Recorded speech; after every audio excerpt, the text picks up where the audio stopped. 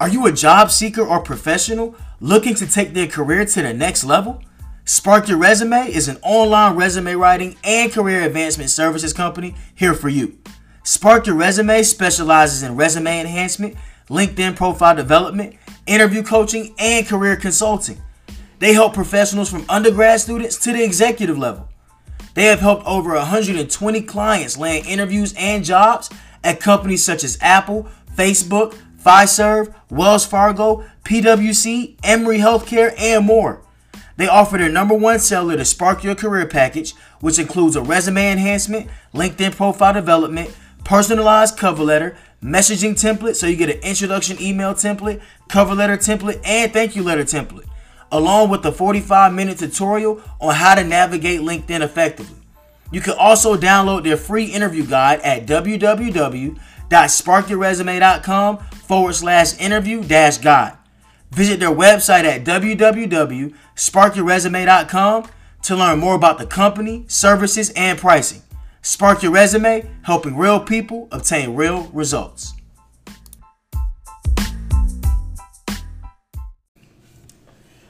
Yo. Welcome to the Spark Your Success podcast, where we dive into entrepreneurship, career advancement, and highlight real people obtaining real results in multiple industries such as business, technology, sports, entertainment, beauty, health, and much more. I'm your host, Leander Howard II, founder and CEO of Spark Your Resume, an online resume writing and career advancement services company helping real people obtain real results. Today, I got two of my heavy hitters joining us today. We're going to share how they navigated their college careers at Georgia State University and utilize their skill sets to leverage multiple streams of income. Welcome to the show, fellas. Adonis Oyeva and Frankie Murphy. Thank you. Glad to be here. Glad to be here, man. Yes, sir, man. Let's jump right into it, man. Let's drop some gems for the people. But first, I want you guys to just introduce yourselves. Can you tell the people where you're from, and how your upbringing has impacted your life today? Yeah, well, my name's Frankie Murphy. I'm from Harrisburg, Pennsylvania originally, born and raised. I came down here strictly for school. I kind of took the unconventional route by coming down here to Georgia. Again, a lot of things that impacted my life today was, more importantly, the circle I surrounded myself when I was younger. You know, they kind of helped me navigate my own mindset and really discover who I am as a person and what route I should take in life. And my parents are probably the most impactful. My mother, she kind of helped me a lot around the investing mindset. And yeah. That's good, man. That's good. Yeah, network is most definitely essential, bro. You're the average of the 5 people you hang around the most, right? Yep. Yeah, man. What about you, Adonis? So yeah, my name is Adonis Oyeva. I'm from Togo, West Africa. Togo is right next to Ghana. It's very, very small, so if you don't know where it is, don't feel bad at all. It's a tiny country. But yeah, I think definitely growing up over there till I was about 11 shaped my early beginnings and really my whole life. And my mom, my older sister, and my older brother were probably the 3 people that impacted me the most. My mom was an entrepreneur herself, and my sister actually, I think I was like 14 when she gave me the book, Rich Dad Poor Dad. Yep. And that's the book that pretty much did it for me. That's what's up, man. That's what's up. Okay, I didn't know your mom was an entrepreneur. That's what's up, man. Good to know. So that being said, man, I kind of want to just jump right into it, man. I want to hear your thoughts first on like what is something you live by, and what kind of fuels your fire every day. Yeah, I can definitely speak and attest to that. Really, is live every day like it's your last, man. Like I've lost so many people in the last couple of years, and some people I haven't gotten a chance to say, you know, I miss you or I love you or you know, went to go visit or, you know, just hug them one last time. So something I live by is just reach out to that person or anyone you're feeling like you miss and just say hi or check up on them, because again, you might not know what they're going through or you don't know the next time you're going to see them. So definitely, you know, centered around love and trying to make sure you check up on people occasionally. For me, I think it's really, you know, I think you probably hear this often with a lot of immigrants. You know, when you grow up in another country and you have the opportunity to come here, you know, America is always seen as like the land of opportunity, the land of dreams. So you know, I have a lot of friends who were not fortunate enough to come here and have the opportunities that I've had to go to college for free. You know, when I was playing basketball at the time, I was playing basketball, and I took that really seriously. And, you know, I have a lot of friends who wanted to play basketball here, did not get that opportunity. And I was blessed enough to be here, to come here and get access to all these opportunities that, I mean, we have them here, but we take them for granted. But in other countries, there's not really too many options sometimes. Don't exist, man. It don't exist. Exactly. So I think that's what fuels me, because I just realized I'm just blessed, happy to be here. You know, just every day I wake up is a blessing. Yeah, man. And even at your, you know, you had the brunch the other day, man. Yeah, your sister was talking about that, bro. I was like, man, that's something I ain't even know for real, you know. Just how she was like, yeah, man, you came to the States, bro, and you really just built a powerhouse, you know, around you. You know what I'm saying? And she was just proud of seeing how you built, you know, your network, how you went to Georgia State and just conquered it, bro. So it was definitely it's a big accomplishment, man.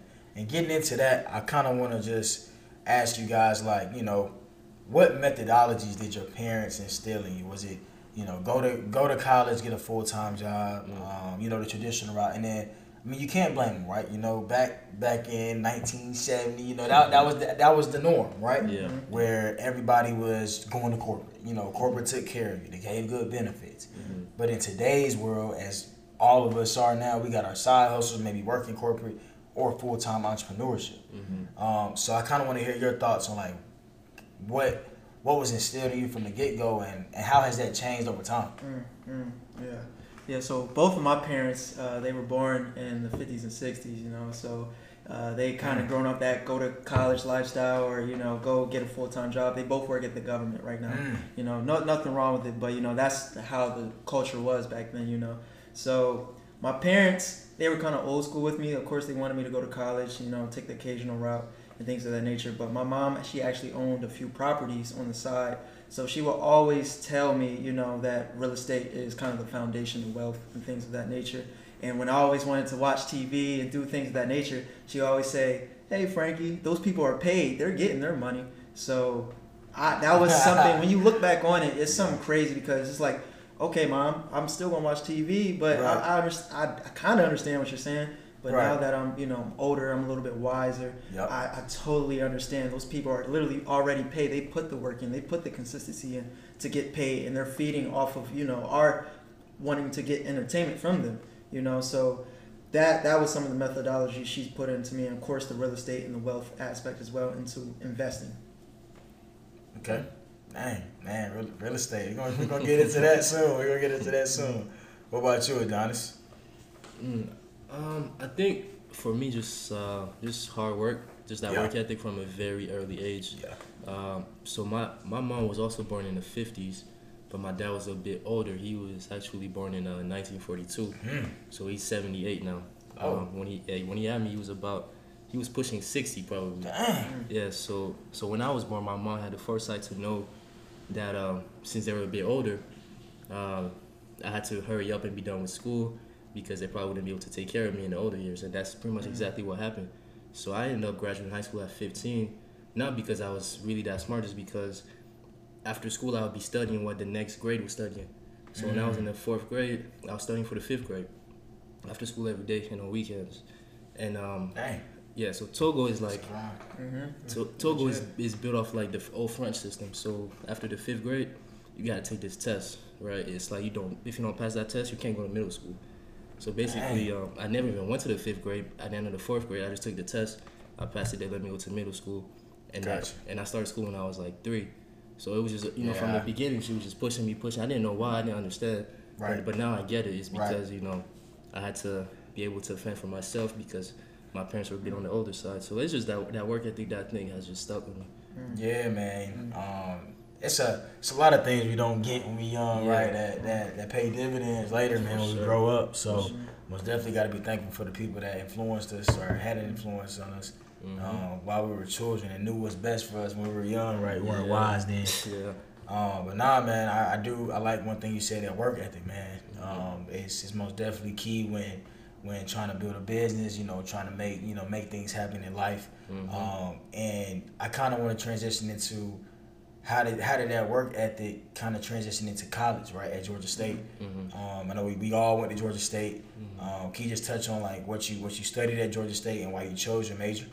Okay. So yeah, I studied finance. I started out at Georgia State with finance, and then I wanted to get a bit into technology just because people are telling me, hey, fintech, that's where everything is going. You know, you need to take some CIS classes, and I picked up a CIS minor, but I didn't really have the discipline to really stick with it because once I got my internship, I was like, well, I already have my tech internship. I don't even need a minor. So then I just kept my business major.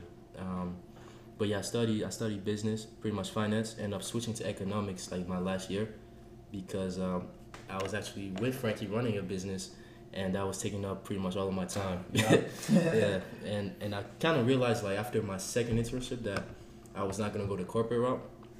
And tell the truth, I almost dropped out at one point. But then I thought about my mom. I thought about all the work she put in. Sacrifices, yeah. Yeah. So then I stuck with it and I ended up graduating. That's what's up, man. Congrats on the graduation. What about you, Frankie?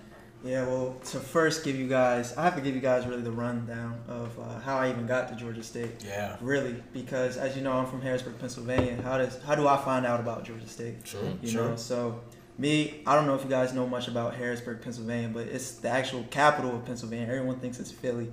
Everyone thinks it's Philly. But it's not Philly. I thought it was Philly. It's not Philly. It's Harrisburg, Pennsylvania, man. It's an inner city.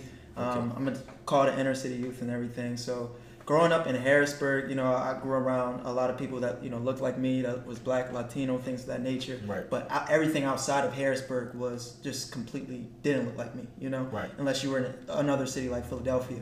And so how that contributed to me, you know, growing up and actually wanting to move out of state was just essentially the financial literacy that was made accessible to us in high school. So I attended Harrisburg High School, SciTech campus.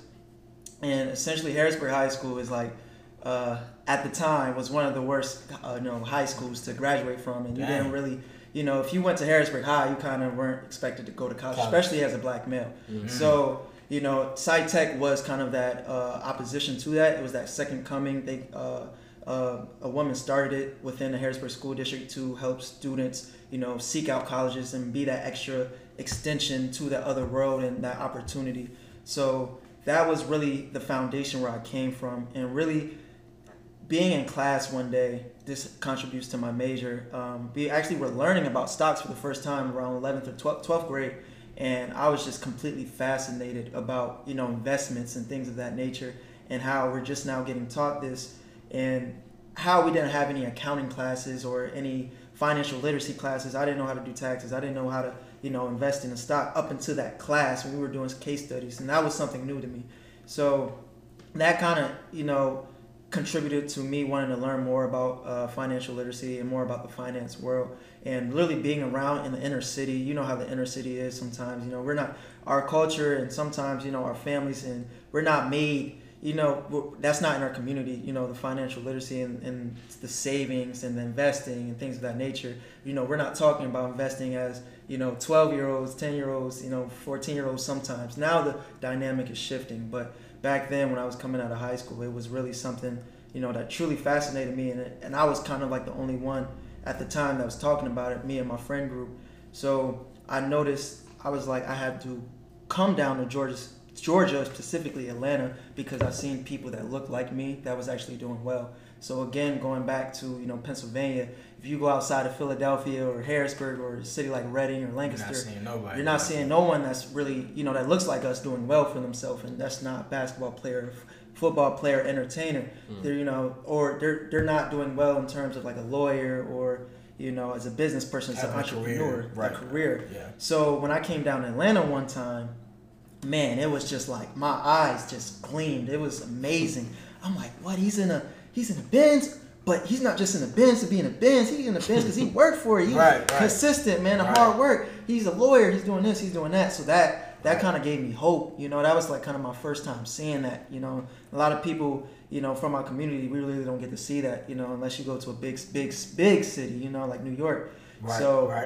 Coming down here, it kind of motivated me to go down to Georgia State, and I actually never stepped foot on Georgia State's campus before I made the decision to come here. So I took a big risk. Tough. Yeah. You know, I took a huge risk. I really didn't have any private scholarships. or I had a little bit of financial aid, but you know, I said I'm gonna take a risk because I felt like as a black man I can grow here. Yeah. It wasn't about, you know, attaining that degree or anything. It's just as a black man I can grow here. The growth opportunity. So that's how initially I came down to Georgia State and how I chose the major of finance. That's what's up, man. That's a lot of backstory, bro. That's one hell of a journey, bro. Man. Congrats, man. Really, really big accomplishment for you there. And then I know I'm gonna touch back on that work ethic, man. So like, really, you know, the podcast is about highlighting real people obtaining real results. Mm-hmm. And I know both of you guys had some dope internships coming out of Georgia State. Mm-hmm. And I kind of want you to touch on how did you even obtain that internship? What was the first step? Okay. And then what was the internship and where was it at? Oh, definitely. Perfect. That's your first, man. Okay, so before I even talk about how I got the internship, I think in order for me to even get that interview, I think the work started way before. Yeah, always does. Yeah, it always does. So luckily, once again, my older sister, she's been a huge player in my corner my whole life. She told me about Panthers on Wall Street at Georgia State, which is a program that for usually finance majors, but also just business majors in general. They take them to Wall Street in New York and expose them to the investment banks and just the world of investment banking, and they can network. And usually once you come out of that program, you're going to get a job in investment banking or consulting. Right. And at the time, freshman year, I went to investment banking. I don't know what was going through my head to want to do investment banking, but I wanted so that's another beast. Yeah, that's a whole different beast, man. Yeah, exactly. So, you know, luckily, I actually, you know, went and met the people, Sherry, Jason, Ulrich, all the people that, you know, are working in RCB to make those programs happen. Right. And I went through the process. I applied. I got past the first round. I got to the networking cocktail thing that you do. Yeah. Dinner etiquette. Right, exactly. And that's when it got real for me. That's when I really got tested. But, you know, I think I actually did well because although I realized that I did not want to do investment banking just because it's so it's like such a cutthroat business. Like I felt like I would have hated my life just because the people that work in that business, they have to be cutthroat. They may not be bad people. It's a very cutthroat business. So they're forced to become very like cutthroat, just talk about money, talk about numbers. I don't want to hear anything else, right? And I didn't want to work in that type of environment. Nah, for real. And at the time, you know, I told you people were telling me about fintech. Right. So I was interested more in technology. And luckily I was able to express my interest in technology to some of the judges that I met. And they were like, well, we like you. You should try for Panthers in the Valley. And that's how it all started. I tried for Panthers in the Valley. And, you know, we go through a program like that. They tell you about networking, about LinkedIn, about... You know, they look at your resume, and that's when it all started. I put that on my resume, and then a couple months later, after the whole trip to the Valley, I was lucky enough to look at companies like Airbnb, Facebook, Microsoft, talk to even Apple, BlackRock, talk to their recruiters. And I mean, after an experience like that, you're pretty much confident in almost any situation. Oh yeah. You know, whenever I had an interview, I remember after Panthers in the Valley, I always knew if I walk in that room, I'm getting that job or that internship. I just knew it because it's like repetition. You do something over and over and over again, you're gonna get better at it. So fast forward, I think it was about 2018, December 2018.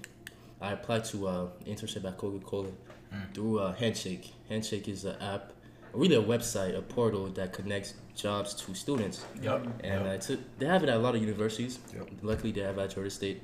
I just logged on there one day and applied. I forgot I even applied. That's how it be. Yeah, I forgot I even applied. And you forget. On Handshake? Yeah, Handshake. Yeah, that's it. Yeah, I don't think I ever got a job with Handshake. No, facts. That's what I'm saying. Handshake. That's what I got interviewed. No job. I was really surprised. Like, I don't know. It was just I don't know if it was luck or what, but you know, sometimes just when it's meant to be, it's meant to be, bro. It's meant to be. So like in January, I come back for the spring semester, and I get an email from. Actually, no, I got a call from the Coca-Cola recruiter, and he was saying, "Yeah, we saw you apply for the IT internship this summer.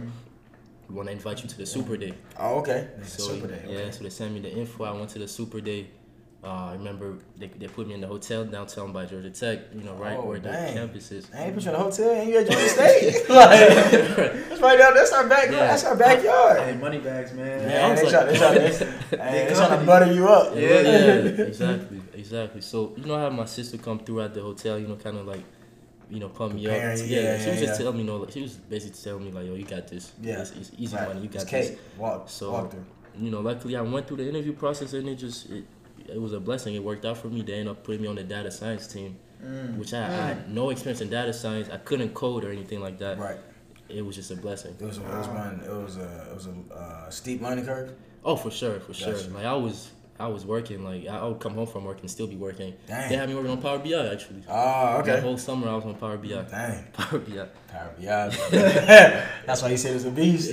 What is Power BI, if you guys don't mind me asking? It's like Tableau. Yeah. So it's like Tableau. It's really for visuals. Dashboarding. Yeah, dashboarding. Yup. Yeah. You know, everybody like them dashboards. Yeah, man. Especially with C-suite execs. Yeah. They want to see things quick. Yeah. Big companies, man. Yeah, man. What about you, Frankie? Yeah, well, just to feed off of Adonis, the work really started for me to obtain my first internship way before really freshman year. So as you guys, I don't know if anyone's watching this knows about RCB. That's Robinson College of Business. Yes, sir. They host, and Georgia State hosts freshman learning communities. So initially, that's how I kind of got placed into the stratosphere of commercial real estate, because I kind of knew I wanted to get in real estate at the time coming in my freshman year, and I was coming into my freshman year with a mission because, as you guys know, I was coming from out of state, so I knew I had to make things shake really fast, man, really fast, because time is ticking. So during the freshman learning communities, they actually brought out an alumni that was in commercial real estate. I still remember his name to this day, Danny Coe. He worked for Colliers International. I think he was a senior sales consultant, if I'm not mistaken. And so I touched base with him, and I kind of wanted to live by, just you only live once, and you never know if you're going to see that person again. True. So I reached out to him and said, hey, while I was with him, I was just said, do you mind if I do like a shadowship? If I shadow you for a day, things of that nature, because I love the way he was talking about his business and how things was in the commercial real estate, because it was a whole new spectrum of real estate rather than residential, which is just the selling of homes and right. like residential units. Right. So when I heard that, and I was like, oh yeah, can I do a shadowship with you? And he was like, yeah, sure. So he brought me out one day to the office in Midtown Atlanta, and it kind of it blew my mind. I was like, oh wow, this is commercial real estate, things of that nature. I ended up not getting the internship with him. I only shadowed him for a couple of days, right. But that was definitely a big time for me. So fast forward, using those skills, reaching out to people again, getting denied again, right. People not even responding to you. I just didn't let it faze me, and again, reaching out to people, just asking if I could do, shadow you for the day and things of that nature. Resilience, man, for real. And one of these days, me and Adonis is going to touch on it later in the podcast. We started a business. I was kind of at that entrepreneur where it was just like, that's all I wanted to do. That's all I wanted to do. It took up the time. Yeah. My boy Terry, he came up to me and was just like, yo, Frankie, they're having a commercial real estate kind of seminar / event, sales event, and recruiting event, at the RCB school. And I was like, nah, man, I'm good. But God had plans for me. That was the thing. He had plans for me. I was like, you know what? I love real estate. Yep. Why not check it out? Why not check it out? So the MBA organization there. They're the Mortgage Bankers Association. Okay. They were all there, and they had companies like JLL, Knight Frank, Walker and Dunlop, things of that nature. And I was just talking, mingling around the room, networking. Yep. And then, I came across a recruiter that was, stood out against all the other recruiters. Me and her connected, linked up. This was for Walker and Dunlop, which is just really a lender, a commercial lender for real estate. And yeah, we connected, linked up, and we pushed through the actual processes, the interviews. It was about 3 to 4 stage interview. I started with the recruiter in person, then I did an on the phone interview. Yep. Then I had a meeting and interview with the SVP and then the president of the company in California. It was a Zoom call, obviously. And yeah, that's how I got the internship at Walker & Dunlop in Philadelphia. Yeah, and I actually, it's how tight me and Frankie, you put me down as a reference. Oh yeah. I was like, Lee, can you do this for me, man? They called me too. Yeah, they called me. They called me. It was like, they called me. They called me and was like, can you tell us a little bit about Frankie Murphy? I'm like, of course, just speaking highly of my guy, man. That's the importance of a network. Network, people man. you can call on and depend upon. Nah, it's facts. It's a blessing for real. Facts. That's good, man. Nah, great internships, and I kind of want to touch on, how now that you had that internship, right? You got to see the corporate world. You got to get some experience about, what is commercial real estate lending, or what does a data scientist look like? How does that affect your vision for post grad? Well, I can say this. Post grad, man, it changed my whole vision in terms of like, it's limitless. When you see one of these big companies, especially as an entrepreneur, you just think, why can't it be you? Why can't it be you? So doing that internship, I was in the capital markets section of the business. So that just centered around creating, going out, finding developers that need loans to be done and write them up, and then packaging the loans and selling them to Fannie Mae and Freddie Mac, which is GSEs or government-sponsored entities in commercial real estate. And those are just entities responsible for making sure the whole housing market and the mortgage market is stable. They're buying up mortgages and things of that nature to create affordable housing. So that really changed my mindset in terms of, because we looked at loans. As Africans Americans, we've been denied loans for so long. Still being denied. So just taking us behind the scenes of how things work, how things get approved, how we package stuff and sell it to these governments and things of that nature. Yep. It just really put me in that area and that seat and position to strive for more and to know what to do when I get to that position. So that was really it for me. Did you tap into the underwriting process? Oh yeah, absolutely. So we talked a lot about process. Oh yeah, underwriting. We underwrite buy and rehabs. So what we call those value add properties, commercial properties. We did commercial units in terms of industrial, like storage units and just regular warehouses. What else did we tap in? Capital Markets does not deal with multifamily. We do some multifamily, but they have an actual segment dedicated to multifamily. So we did multifamily, but not as much. And multifamily is just really more than 4 units. Large scale multifamilies, like above 250 units. Like $250 million loans we would have to underwrite. Like big money. So who were these people, that were seeking the loan? The developers. The developers are the people that pull together the ideas that initially seek out that land and seek out that opportunity. And to feed off, jumping ahead, that's actually what I kind of want to get into, because those are the people that's really obtaining that equity, obtaining that cash flow, and then they're obtaining that balloon payment at the end of the cycle when it's time to sell that property. So again, just touching back on capital markets. That's just primarily what we did. We went out and found the actual developer. We went and vetted the developer to see if his financial statements is correct for the opportunity, if it's a new construction or value add or a industrial warehouse. We just made sure his financials were together and packaged it, sent it off to a bank, or we sent it off to one of the GSEs like Fannie or Freddie Mac. And then once you got back an approval, that's where we would talk to a developer, kind of like consulting, and say, hey, we think this deal might be better, or this deal might be better because we might be able to refinance out of that deal at a lower rate and things of that nature. There's so many facets moving within that actual loan and that actual note. So we would be a consultant as well at the end of the process once they would receive that note. And then once they receive that note, that's when we get paid. In terms of the production. So capital markets is a production side of the arm of Walker & Dunlop. And then once they get the loan, the note, they would then end up making a note payable due to us, and then we would get that fee, and then they would distribute it through all of us. And it's kind of like a sales position. Sure. Right. Okay.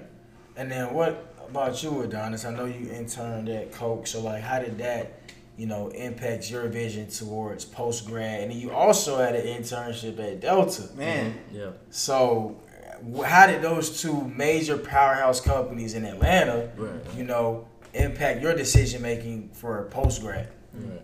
Well, first of all, definitely just want to say I'm still grateful that I was able to intern at those companies. Both great experiences. I learned so much, met so many great people.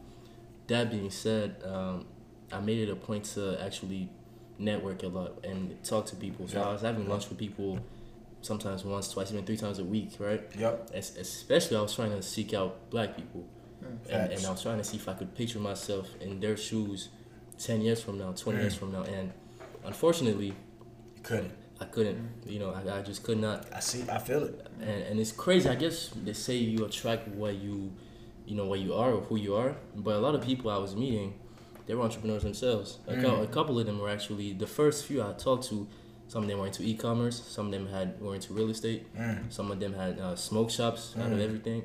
And they were telling me, you should go full into what you're doing now. You have a year left before you graduate, make it happen so that you don't have to go through this if you don't want to. So basically, before I even ever went corporate, I knew that it probably wasn't the route for me. Just because I saw what my sister was going through when she was corporate. That being said, you never know until you actually experience it. So it's good to be able to learn through other people.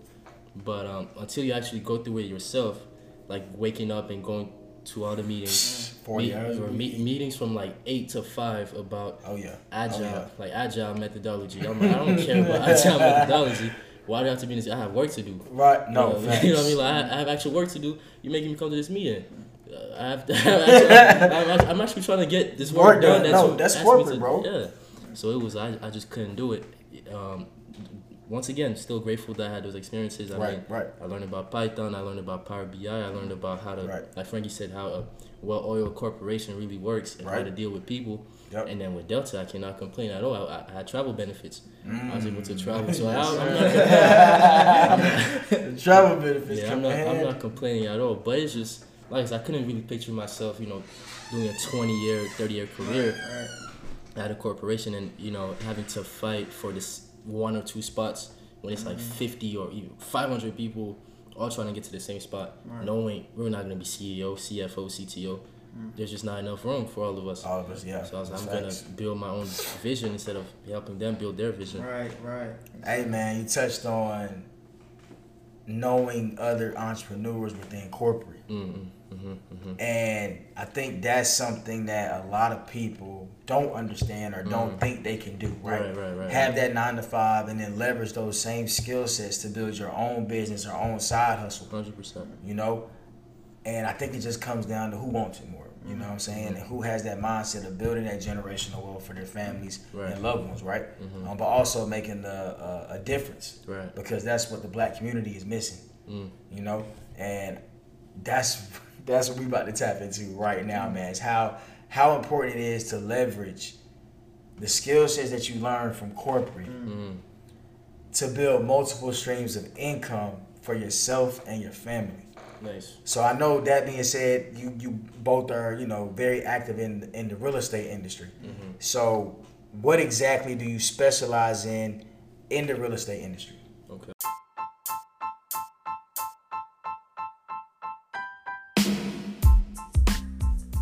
Are you a job seeker or professional looking to take their career to the next level?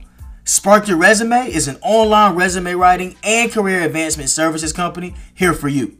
Spark Your Resume specializes in resume enhancement, LinkedIn profile development, interview coaching, and career consulting. They help professionals from undergrad students to the executive level. They have helped over 120 clients land interviews and jobs at companies such as Apple, Facebook, Fiserv, Wells Fargo, PwC, Emory Healthcare, and more. They offer their #1 seller, the Spark Your Career Package, which includes a resume enhancement, LinkedIn profile development, personalized cover letter, messaging template so you get an introduction email template, cover letter template, and thank you letter template, along with a 45-minute tutorial on how to navigate LinkedIn effectively. You can also download their free interview guide at www.sparkyourresume.com/interview-guide. Visit their website at www.sparkyourresume.com to learn more about the company, services, and pricing. Spark Your Resume, helping real people obtain real results. First and foremost, I want to start by saying, with corporate, one thing to not get wrong is that, like you said, you can do corporate and still run your business. Yes. On the side. And also, as far as real estate, banks love W-2s. Banks love W-2. So if you have a great corporate job, you can use that to get a lot of properties. A lot of properties that you will not be able to get where you're, it's just tough. It's very tough. You talked to me about that the other day. Yeah, it's last time to get some properties with that W-2. Yeah. FHA. Yup. What do you specialize in though in the real estate industry? Yeah, so me and Adonis, again, we met around the Panthers on Wall Street. Yeah, we met at Panthers on Wall Street. Yeah, we met Panthers on Wall Street while I was a freshman. I think you were a senior. Sophomore. I said senior. But we kind of linked up. We just kept in touch and communication. And really, one summer we were just like, man, real estate's where it's at. Real estate's where it's at. That's where it clicked. That's where it clicked. But then we were like, what is the lowest barrier to entry or the easiest barrier to entry where we could build our capital much and start expanding where we needed to? So we came across wholesale real estate. And wholesaling, essentially all wholesaling is assigning a deed. A deed is the ownership title of a property to an investor. So you're basically the middleman between a distressed seller, things what we call a distressed seller, and an investor, the one who's willing to flip the property and make actual rehabs to the property. And what is it a distressed seller for the people that don't know? A distressed seller. Honestly, you want a distressed seller, man. Yeah, distressed seller can come in all shapes, sizes, and motivations, really. literally. So really all you're looking for, it's not necessarily even a distressed property, it's a distressed seller, like you said. So people who may have just lost their job. Actually, current example right now, we're going into a huge wave of foreclosures. People will unfortunately get evicted. So probably due to COVID, huh? Yeah, exactly. Absolutely. So that's a motivated seller right there. Got it. Okay. Financials, and don't forget about people that's actually died and inherited homes. Some people can't actually afford to pay those bills and things of that nature. So we would kind of be like the intermediary that really would seek to help them and to help them get that financial burden off of their hands. So it was more of a helping business and a marketing business at the same time, because we're in the business to help people. We were in the business to help people. So that's what it was all centered around. So if I'm a distressed seller, what does that process look like for me from your end, right? As the specialist in wholesaling. How do you even find these distressed sellers? And then when you do find them, walk me through that process of obtaining the contract. I love that question, man. Nice. Well, you said how do we find them? That really starts with marketing. It all starts with marketing, right? It's a marketing machine. Every business has marketing. Business. It's a key department, man. And that was Adonis's leg of the firm right there. Yeah. I know Adonis can attest a little bit more to the marketing. For sure. So my background, I started out with e-commerce back in the day. So I knew I was decent with Facebook ads and just systems in general. I didn't really like doing too much cold calling. I did it when we had to. It was necessary, but I really just prefer to run systems. Run traffic to a website, things like that. So I was running Facebook ads, and also kind of helping manage our cold caller. So we had a cold caller. I was mostly running the Facebook ads, making sure our automations was okay. So when someone would fill out a lead form on Facebook, we would automatically shoot them a text message, and it's send that same text message to our CRM in Podio. We used Podio at the time.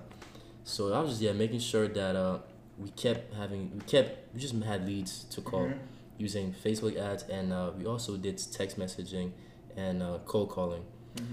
And the funneling too through the website. We also had a website that funneled leads as well. Yeah, we had a website.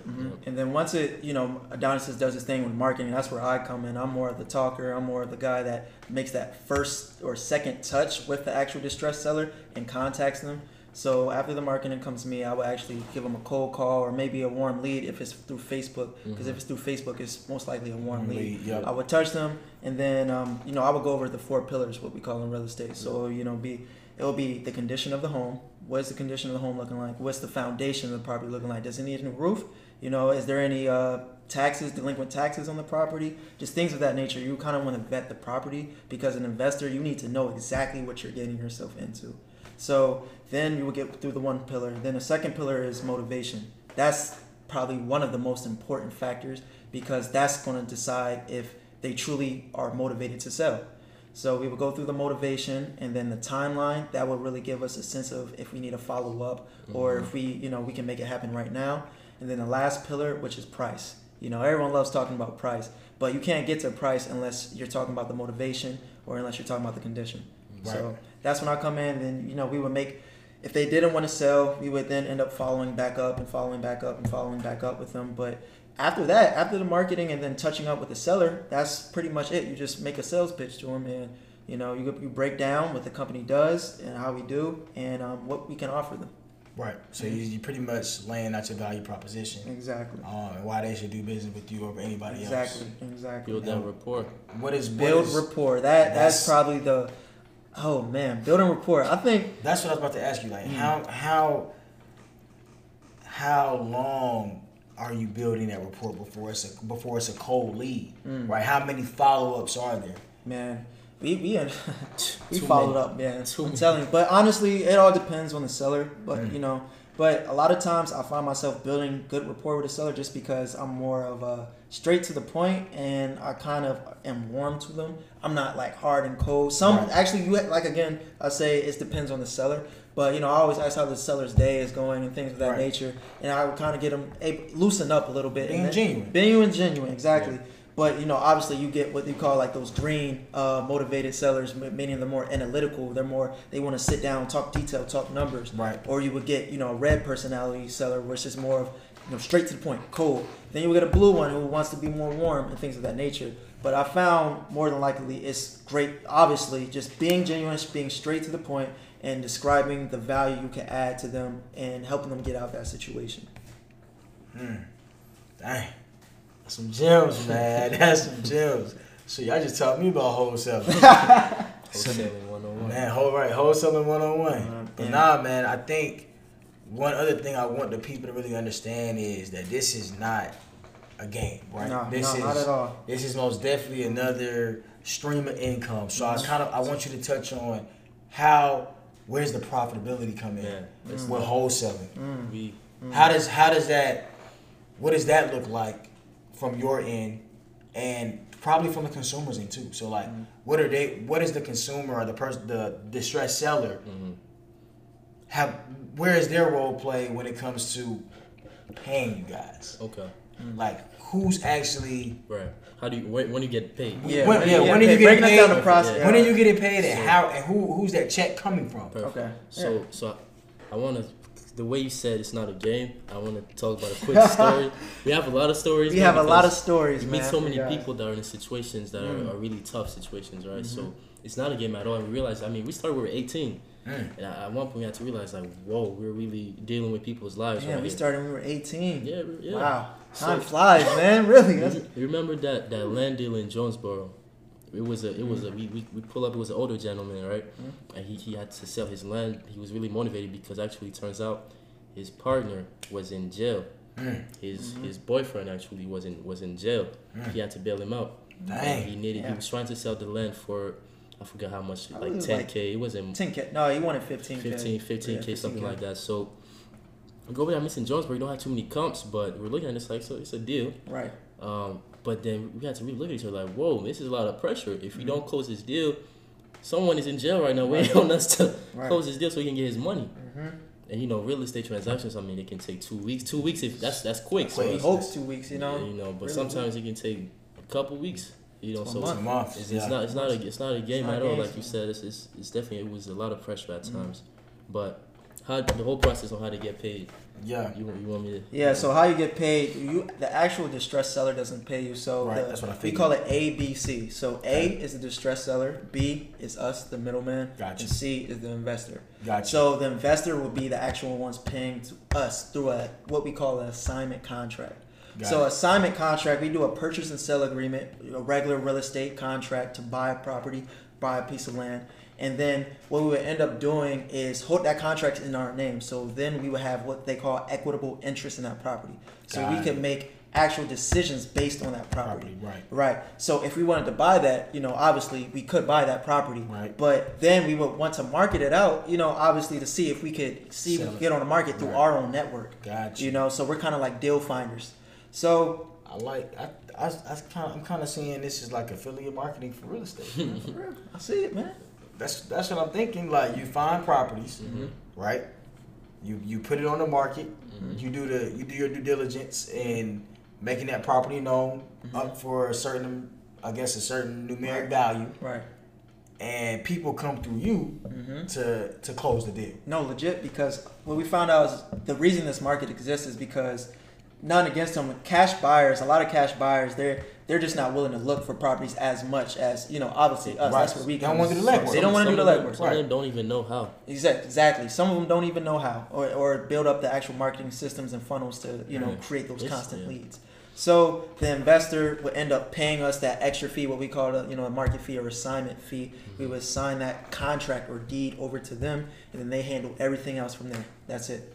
Wow. All in cash. It's usually all in cash deal too. And what's the average percentage of that deal that the wholesaler, that the ABC, the B, Right. you walk out with? Right. So we don't actually go by percentages. Okay. We usually just do our wholesaling fee, which is around $10,000, $10,000 to Gotcha. $15,000. Gotcha. We shoot for $15,000, but depending on how the numbers work and if we can get this property off and quick. Yeah, Yeah. It depends. There's some people, I don't know how they do it. Mm-hmm.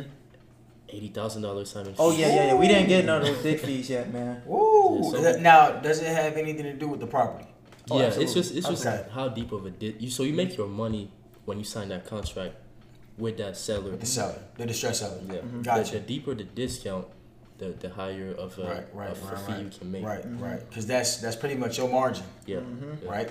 You buy it for this price, sell it for this price. Yeah. Exactly. Whatever in between is what you get. Yep. Exactly. Just like that. It's not hard to understand. Really, It's a simple business. It's such a simple Very business, simple. but it goes back to what It's Adonis hard. was saying. Is hard work and hard. consistency. It's hard. So Hard what's the work. hardest part about wholesaling real estate then? What's the hardest Is it the cold call? Well, the thing is, think Follow about up. it. I think any business like this that doesn't have a lot of barriers to entry, Mm-hmm. that's why everybody starts through a wholesale. They start Gotcha. through wholesaling. It's a lot of competition. A lot of competition. Right. Got you. None of us want to wholesale forever. Right. Facts. This was just an entry or gateway to what we want to do. It was just buy multifamilies in bulk. Gotcha. So it was a capital builder. Got you. So Now, I do want to ask one more question about the wholesaling business. Now, what type of properties are you wholesaling? Mobile homes, residential, commercial? So essentially, when we first started out 2 years ago, we were just primarily focused on single-family homes, Got it. strictly single-family homes, maybe Okay. some duplexes here and there if we can get our hands. And we tried to dip our hand in land. We had probably how many? Too many. We had a lot of land contracts, like over 3+ man, in the Yeah. this year alone, in the beginning of this quarter alone, Q1. And really, we just didn't specialize in land. We didn't have a lot of cash buyers for land. So we kind of moved that out of our marketing network. Right, you had to pivot. Yeah, we pivoted hard. And then we started moving towards, strictly single family and multifamilies because Okay. as again, a lot of investors, they're going through a lot of distress right now, and right pre-pandemic, they were going through a lot of distress. And Adonis can touch upon you guys about storage units and things of that nature well. So we're pivoting yet again. Yeah. We're pivoting yet again. Storage units are units? crazy. Yeah. We're actually looking to. So the great thing with storage units is such a wonderful asset class is you can get 100% financing for storage units, and we're not talking about like one single unit. We're talking about the whole facility. And these units, I mean, there's our mentor's mentor. He has 8 storage units? 8 storage units. And he's making $100K from each storage unit. Cash flow every month, guys. Because here's the thing: if you have I'm getting sold, I can't even. If you have an investment property, right? You have tenants in there. Right. You have to deal with, toilets that you need to fix. Right, Sometimes right. they don't pay. We have to deal with tenants ourselves. We have to, get people out of there. Right. We're gonna go into that a little bit. So you have to deal with evictions. Sometimes some states are not friendly for evictions. True. Yeah, you'll be battling them for weeks, if not months. With a storage unit, people don't pay you. You take their stuff, you put it out, you sell it, and you get somebody else in there immediately. It's like literally you don't pay, within like a couple of days you're done, you're out. And so storage units are just wonderful asset classes because the cash flow is crazy. And then for financing, you can finance a deal, get 100% financing because people don't default on storage units. Right. Like it just doesn't happen. You don't default on storage units because you're making money immediately. Right. So that's what we're trying to get into now. So trying to pivot to that. Right. And and again, just knowing guys, like really real estate, man, it's not hard in terms of you can just start looking stuff up right now. Right. You don't have to be a guru or even just I don't even know. You can just look it up online. That's how we both got started. We just literally started looking stuff up online. YouTube University. Right. Man, and just being resourceful, man. Right. And we just started looking to action, you know, so. And knowing the right people. And knowing the right people. For sure. Yeah. But yeah, man, I think what I want to end off with, just last but not least, man, how has the Georgia State University college career and real estate impacted your life? And do you have any advice for anyone looking to tap into the industry, where they should start? GSU for me, I think it definitely. I'm happy about GSU because of the people I've met. Most of the actual classes I've taken, tell the truth, a lot of them I didn't pay much attention. I was just like, let me go pass this exam and graduate because I'm ready to start my business or ready to grow my business. But with the people that I met, Frankie at Panthers on Wall Street, I met you.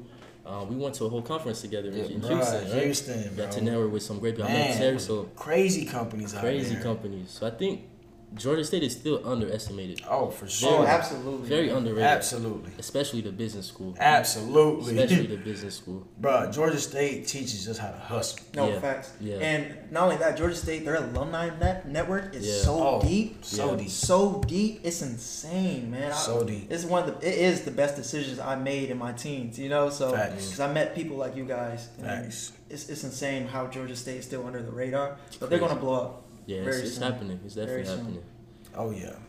And to go in about how real estate impacted our life, it's just really, man, it's a cash cow and it's how you build wealth. You know, we wanna create generational wealth.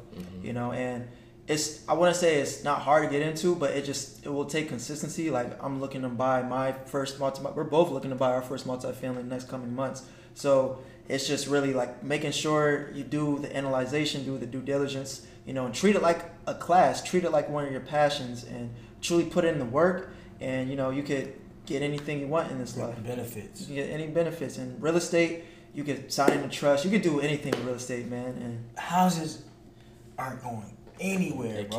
can't make more land. no. You're gonna. We always need shelter. We always need shelter. I don't man. care what's going on in the world. You're gonna always need a place to live. Listen, we go to Mars. We're gonna need houses on Mars. You feel me? Now we're gonna start wholesaling. We might buy some multi-families out Mars, man. It doesn't matter what's going on, man. You're gonna always need a place to live. So I most definitely think that real estate is the number one investment anybody can do if you're trying to build or start your number one extra stream of income. And I'm most definitely leveraging y'all to tap in, you know. Sure. So we most definitely gonna talk. But nah, man, where can the people find you on social media? They can connect with you. Leave all your information so they can contact you, starting with Frankie. Yeah. You guys can hit me up. Please hit me up with any questions.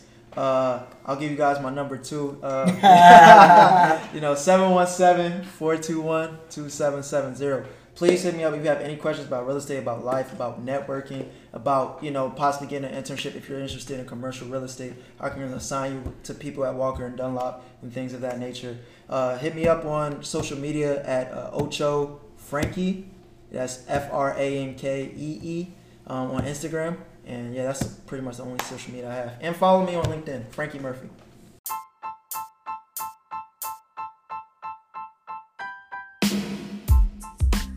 Yeah, I'm not even that active on LinkedIn anymore, but if you just type in Adonis Ayeva, Adonis Adonis, last name Ayeva, Ayeva, and then on Instagram, same thing, just Adonis Ayeva.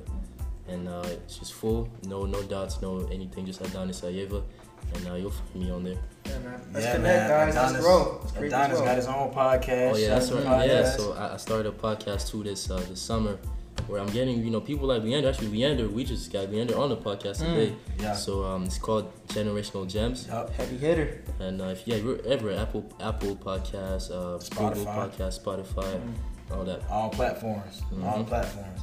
Man, it's been a great episode, man. Real estate gurus. Sure. Dropped some major gems, man. I appreciate y'all coming through. Pleasure to be This is here, the man. Spark Your Success podcast, where we dive into entrepreneurship, career advancement, and highlight real people obtaining real results in multiple industries. I'm your host, Leander Howard II, founder and CEO of Spark Your Resume, an online resume writing and career advancement services company, helping real people like yourself obtain real results. Peace.